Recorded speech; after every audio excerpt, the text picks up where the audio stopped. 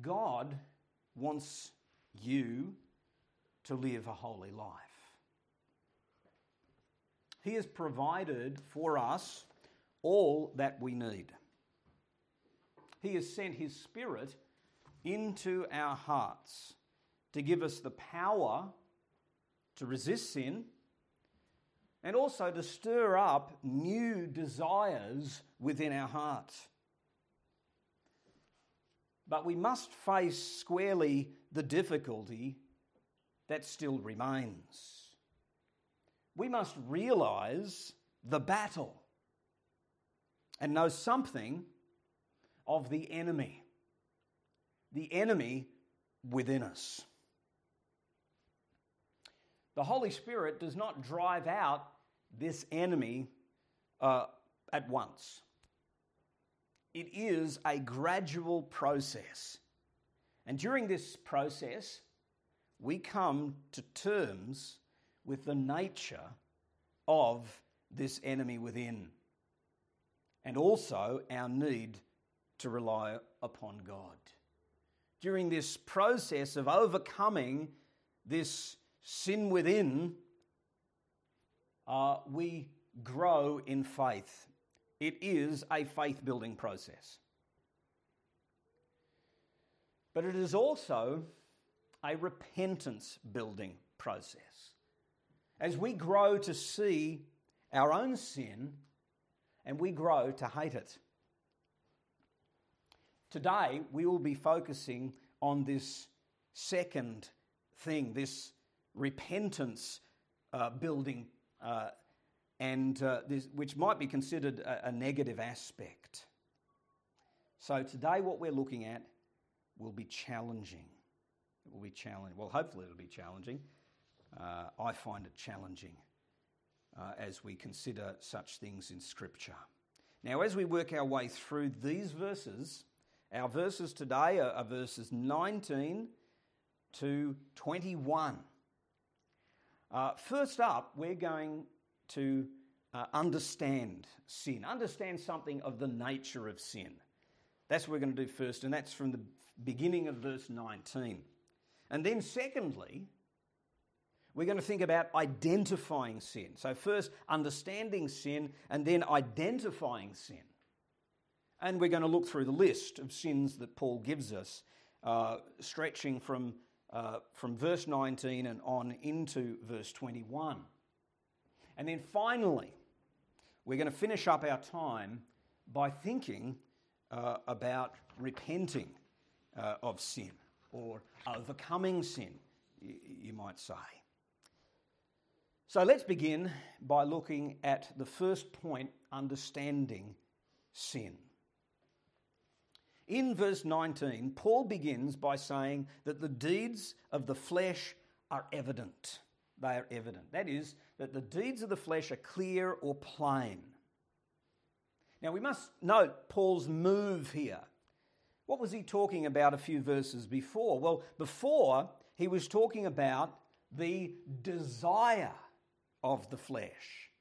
But now he's talking about the deeds of the flesh.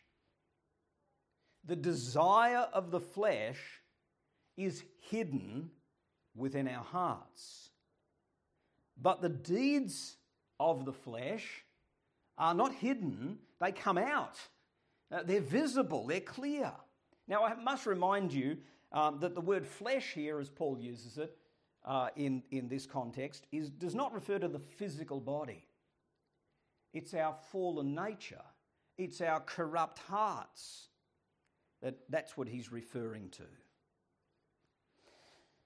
Now, we need to understand this connection between this desire of the flesh that Paul mentioned earlier and the deeds of the flesh. Because notice how he describes in verse 19. He describes them as the deeds of the flesh. Of the flesh. In other words, Paul doesn't simply call it sin. He wants us to see that there's a connection between the deeds and its source, our fallen nature.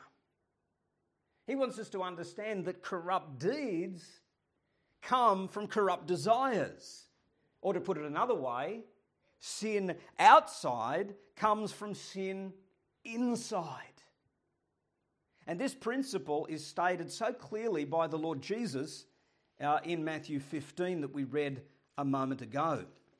Matthew 15 and verse 18, Jesus said these words, "But the things that proceed out of the mouth come from the heart, and those defile the man. For out of the heart come evil thoughts, murders, adulteries, fornications, thefts, false witness, slanders."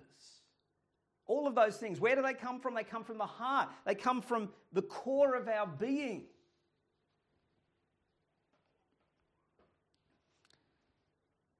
And what that means is that we cannot excuse our wrong deeds as if they are not the real us.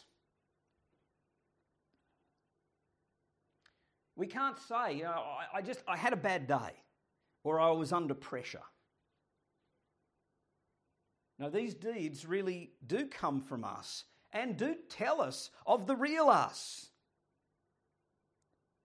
We are seeing what is within coming out. Perhaps we're seeing it for the first time.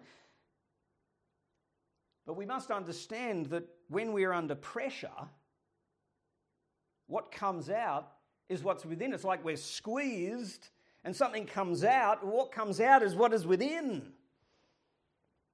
It may shock us because it was hidden before, but it was always there. Now, although there is much negative that we could say about these deeds of the flesh, when they come out, I think we can as Christians see it positively. When it comes out, we have an opportunity to deal with it. In a sense, when these deeds of the flesh are practiced by us, God has given us a window to see within. And when this happens, what we need to do is we need to look in the window. And we need to see what's there. It's a window of the soul. It helps us to see what is really in our heart, and we must take note of what we see. It may be ugly, it might be unpleasant, we may love to deny it, but it is us. Notice what Paul says in Romans chapter 7. Having struggled with this thing of this reality of sinning, of doing the wrong thing. This is what he concludes. He says this, "For I know that nothing good dwells in me." That is, in my flesh. And later on he cries out, "Wretched man that I am." Wretched man that I am. So he came through that process. He came to see what was really within. He came to see that nothing good dwells in him, and that is in his flesh. That's apart from the work of God, apart from the Holy Spirit. There's nothing good. When this reality is hidden in the heart, when the flesh is concealed, its true nature is undetected because it's dormant, inactive. It's only when it's active that we can spot it, like a virus. We may have a virus in our bodies, but before it takes effect, we may not know it. We may be contagious and we may spread it, but we don't know because there are no signs. It's only when it has the signs, the symptoms, that we can recognize that we have a virus. And when it becomes visible, then we can do something about it. And so it is with our fallen nature. When these deeds come out, then we have the opportunity to deal with it. Then we can come to God with this knowledge of ourselves and ask forgiveness. Then we can go to Him and cry out to Him for strength and grace. Then we can have the opportunity of saying no to it and rejecting it and resisting it. When we see these things in our lives, these deeds of the flesh, we must recognize that they come from us. We can't blame people, nor circumstances, like I had a bad day. Nor can we blame God as if God made me like this. Nor can we say, well, that wasn't really me. That was so out of character. Now, sometimes when we do these things, we want to just sort of push them back under and hide them and cover them over and pretend that it never happened. Sometimes we just point to other people and say, well, at least I'm not as bad as them. We can't do these things. When the fruit of the flesh become evident in our lives, it's an opportunity for us to see the true state of our hearts. And it should have at least two effects upon us. The first one is that it should humble us. It should humble us. God has provided a window for us to look in and see what is there. And we should, having done that, we should draw two conclusions. The first is that I'm no better than others. And the second, that I therefore cannot judge anybody else or be overly critical of them. So that's the first thing that should affect, it should have upon us, is to humble us. The second effect that it should have on us is to drive us to Christ. God has allowed me to see me. It is as if a mirror of our soul. In the mirror, I can see what I'm like. I can realize the problem. But God has not done that to crush me, to drive me to despair, as a Christian at least, but rather to go to Him for the cure, so that we might know His forgiveness and His cleansing. Listen to what John says in 1 John chapter 1. He says this, verses 8 and 9, if we say that we have no sin, we are deceiving ourselves and the truth is not in us. If we confess our sins, He is faithful and righteous to forgive us our sins and to cleanse us from all unrighteousness. Our God has shown us our sin that we might go to Him.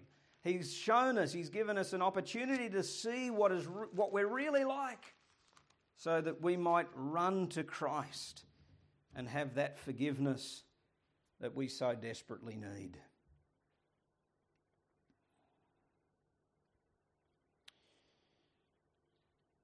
So, understanding sin, or the deeds of the flesh.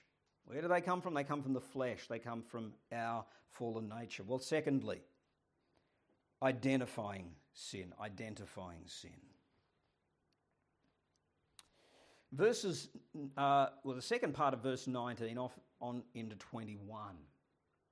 We're going to look at this list, but before we do, it's important for us, when thinking about sin, to be specific. Everybody admits that they do wrong. Even unbelievers are willing to admit that they do wrong. But that's not sufficient. That's not specific enough. But sometimes as Christians we do the same. We stay in the realm of the general. Sometimes we come to God and we pray for forgiveness and we ask, Lord, please forgive me for my sin. And we stop there. We're not specific with Him. We're not asking Him particularly for forgiveness for my anger or the way I spoke to my wife or my attitude at work today. What sin am I guilty of? That's really important. I've got to ask that. Be specific. It's very helpful too to make a list, even a mental list, of the major ones, of the ones we trip up over time and time again. Paul is specific. He gives us a list of sins. He names them. He gives us a list of 15. But of course, this is only a sample. At the end of the list, he says, and things like these. And we can go to other parts of his writings and we can find longer lists. We can go to Romans chapter 1 or to 2 Timothy chapter 3 and many other places where he gives a list of sins. And so there are so many others. Paul may not mention your particular sins today. You may be guilty of others, but you've got to identify them. But let's look at the ones that Paul lists for us. And in this list, I've broken it up. There are 4 categories. And it's not just me who recognises that. Lots of the commentators that I've consulted identify these same 4 categories. And what are they? Well, the first is sexual. The second, religious. The third, relational. And the fourth, I've termed recreational, for want of a better term. So first, sexual. Let's have a look in verse 19, the last 3 words. Immorality, impurity, sensuality. The first word that Paul uses here is the common word for sexual immorality, porneia. And so it covers a range of things, but perhaps in this list he's thinking of the more normal, ordinary types of sexual immorality. The second word, uncleanness, seems to step it up a bit.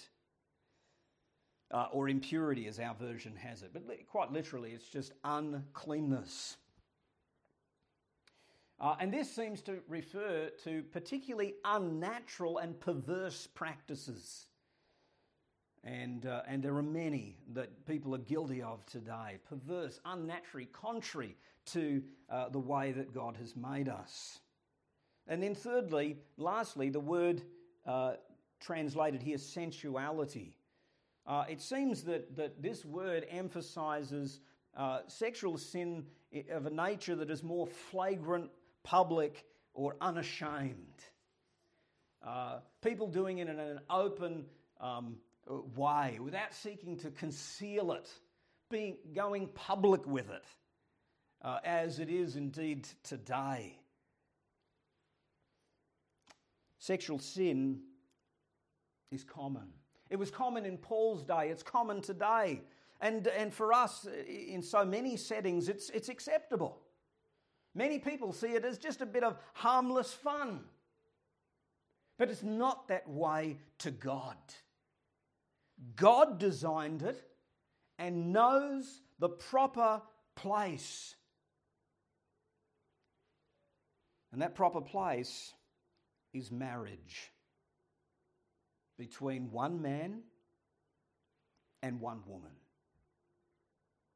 If we misuse it, it becomes destructive. As we are witnessing today, destructive of human life. We see it in abortion. We see it physically in homosexuality. We see it in so many emotional ways where people are practicing it outside of the confines of a committed relationship. Destructive. God designed it. He knows the proper place for it. And so we must listen to Him. It's wisdom to listen to the God who made it. Secondly, religious. He mentions 2 words here, idolatry and sorcery. First word, idolatry. God made us religious. But this has been distorted by the fall. And that's why we see so many religions around us. We are inherently a religious people. But the distortion of it is because of the fall. Most of our religion is idolatrous and actually anti-God.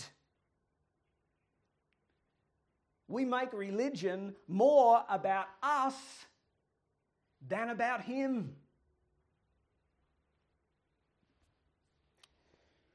Now, the second word, the Greek word is pharmakeia. Where we get the word pharmacy or pharmacist from. It was about making potions. Sometimes these were for medicinal purposes, but obviously, as our translation indicates, sorcery, these are not for medicinal purposes. These are people trying to tap into powers that God has not given to humans.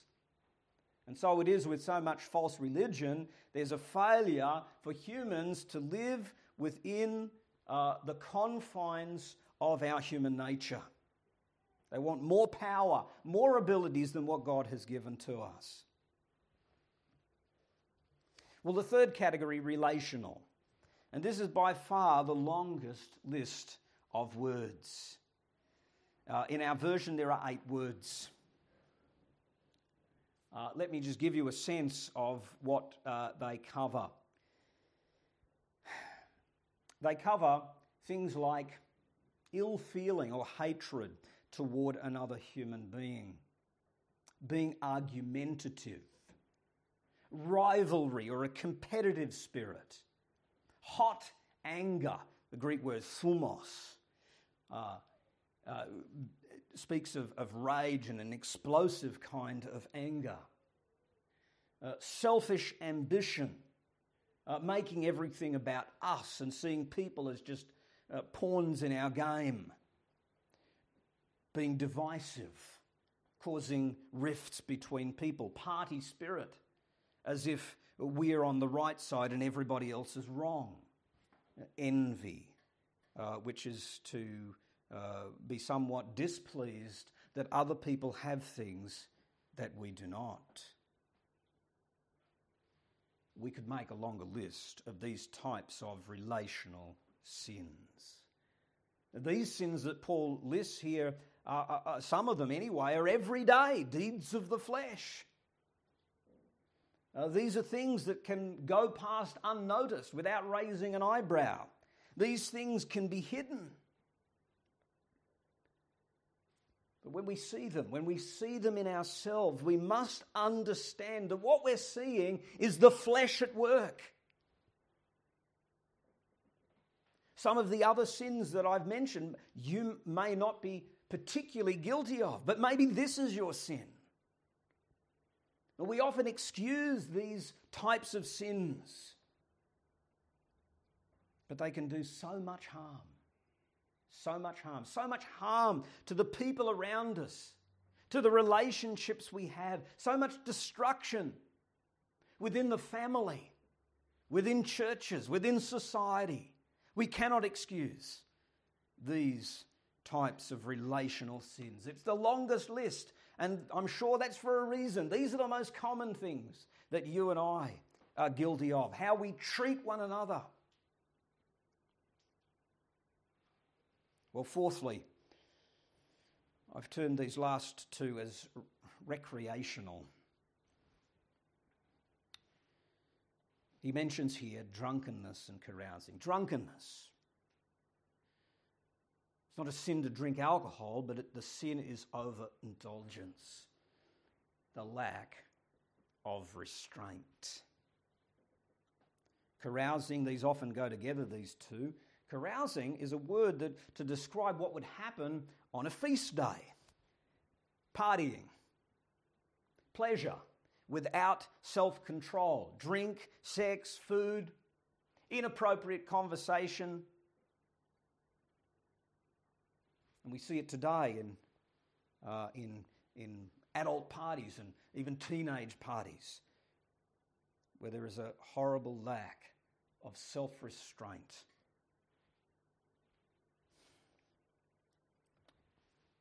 What do we see in our own lives? What do we see in our own lives? This list is given to us by Paul not to use against others, to measure other people against it, but rather to identify our own sins. Our own sins. Certainly, Paul addressed such sins in Galatia. Verse 15, but if you bite and devour one another, take care lest you are not consumed by one another.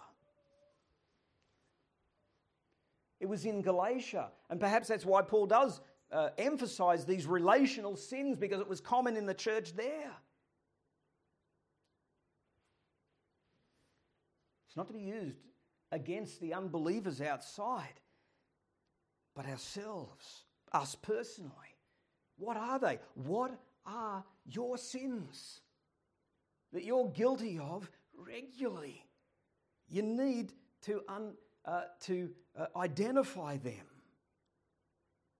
Some may be more hidden. Some you may be able to sort of keep under wraps so that it doesn't come out too often. Some may be ones that people just accept around you. But we must understand that whatever sin it is, it's all from the same source, the flesh. All of these Paul puts together. And it's amazing when you read through the list that Paul gives us. He puts all kinds of things together, things we wouldn't put together. The most flagrant kinds of open sin and the most hidden and even somewhat acceptable ones. Paul puts them together because they're all from the same source, the flesh. Perhaps there's a real danger that we have in the church of demonizing certain sins while practicing another type of sin. This is hypocrisy. We cannot do this. All sin, whatever sin it is, all comes from the same source, our fallen human nature. And it reveals that each one of us have that fallen human nature. So we cannot demonize any sin of another person and excuse our own. Identify our sins. This is what we must do, brothers and sisters. Make a list, make a mental list of the ones that you consistently fall into so that you may target those in your life. Well, lastly, we're looking at repenting of sin. Listen to what Paul says and how he concludes.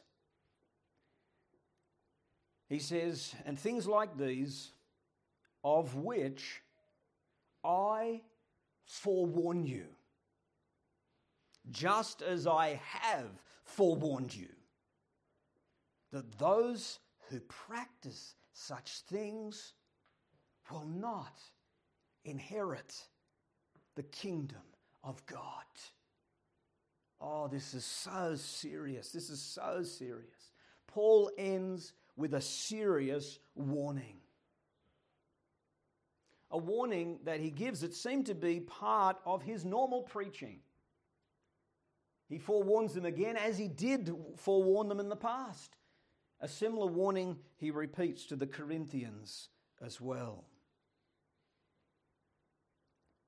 And the warning is this: if we allow our fallen nature to rule our lives, we will not inherit God's kingdom. In other words, we will not be welcomed into heaven. It's as plain and simple as that. Now let's be clear about what Paul is saying. He is not saying that if you've ever done these things, you're not going to make it into heaven. Of course he's not saying that. We know that We're welcomed into heaven not because we're pure and perfect. We're all sinners saved by grace alone. Heaven is a place for sinful people who have been forgiven. But nor is Paul saying that as a Christian, if you've lapsed from time to time into these behaviours, that you will then be excluded. That's not what he's saying. What is he saying? Note the words he uses. Those who practice such things will not inherit the kingdom of God. Now, this Greek word practice refers to ongoing, habitual behaviour. In other words, there's a lack of repentance. These people's lives are characterised by these things, and they don't appear at all to be seeking to overcome them. That's who they are. But that's not who a Christian is. Because a Christian is a repentant person. So what we could say it this way. What Paul is saying is this. Without repentance, a person cannot be saved. Without repentance, a person is not going to enter into heaven. Listen to the words of Jesus. At the end of the Sermon on the Mount, in chapter 7, Jesus says this.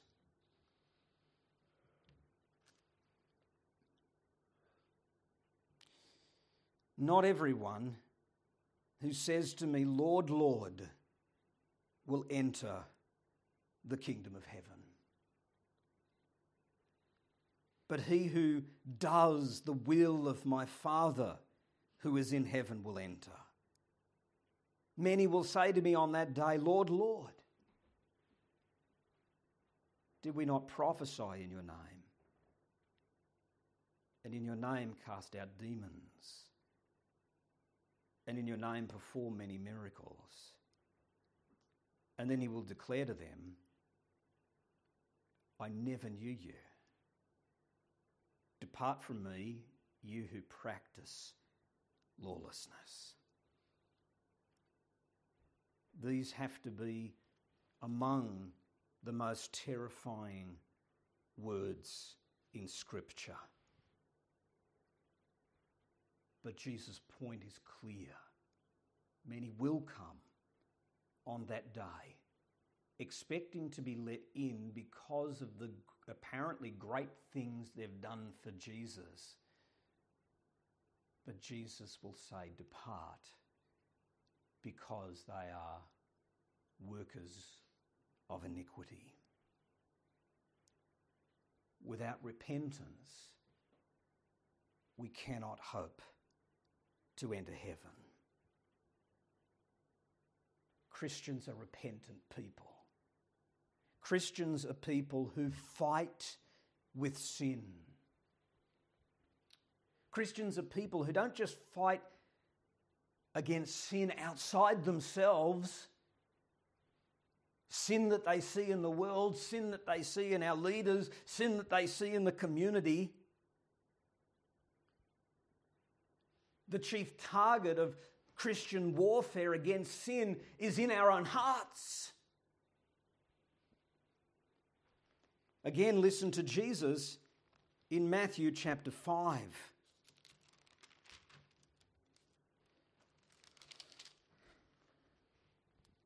Jesus said this, you have heard that it was said, you shall not commit adultery. But I say to you that everyone who looks at a woman with lust for her has already committed adultery with her in his heart. But listen to what Jesus says following this. If your right eye makes you stumble, tear it out and throw it from you. For it is better for you to lose one of the parts of your body than for your whole body to be thrown into hell. If your right hand makes you stumble, cut it off and throw it from you, for it is better for you to lose one of the parts of your body than for your whole body to go into hell. This is what the Christian does. The Holy Spirit within them makes us hate sin. He stirs us up so that we make war with that enemy within. We must tear out the eye. We must cut off the hand. We must deal radically. We must make war with sin within. That is the nature of true Christianity. Christians are repentant. Sin within is an enemy. I'm afraid that today so many are sold a false gospel. A gospel of forgiveness without repentance. And how horrific to think of so many that will be excluded from heaven because they have believed a false message. Let us be clear, brothers and sisters. Let us be clear. I'll read from Romans 8:13. Listen to what Paul says. For if you are living according to the flesh, you must die. And he's not thinking there of physical death, which will come upon us all. He is thinking of spiritual and eternal death, of separation from God. If it is the flesh that is driving us in our lives, we will die. But if, by the Spirit, you are putting to death the deeds of the body, you will live. That's the only alternative. If you practice the deeds of the flesh, you will die. But if you put them to death, you will live.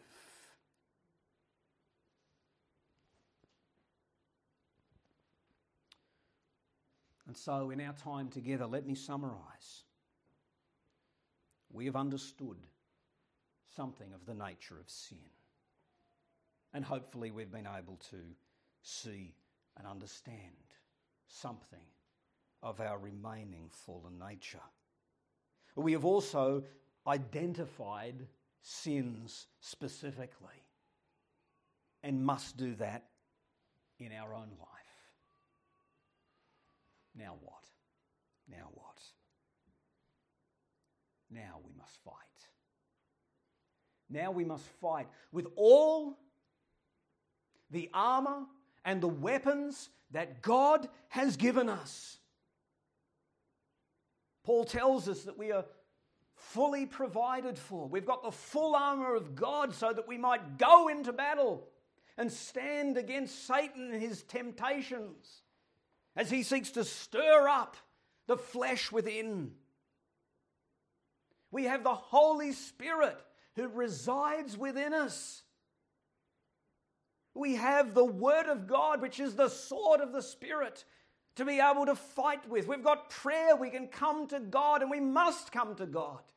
We're certainly not going to be able to resist the flesh without the power of the Spirit of God. And we can come to Him and call upon His name. And we've also got the church to help us. We are a body. We are meant to stand together and fight together. We're told to confess our sins to one another and pray for one another that we may be healed. And so we have these wonderful resources that God has given to us. Brothers and sisters, use those things that God has given and fight.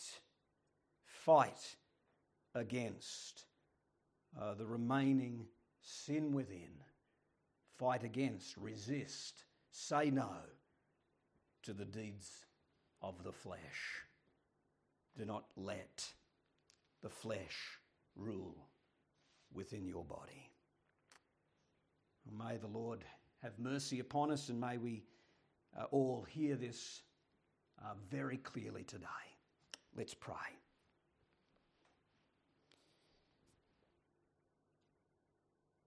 Oh, our God, we know that there is still so much sin that remains within us. We know that there are so many desires that are of the flesh, corrupt desires, that cry out for gratification. And we can see so many examples in our own lives of the deeds of the flesh. These things that do defile us, these things that are like leaven in the church, these things that harm others around us, these things that bring so much dishonour, Lord Jesus, to your name. And we pray, Lord, we pray that you would help us, you would strengthen us to go on in this fight against sin in our lives. We know that you have come out, you have fought, and you have won, and we are just living that out in our lives.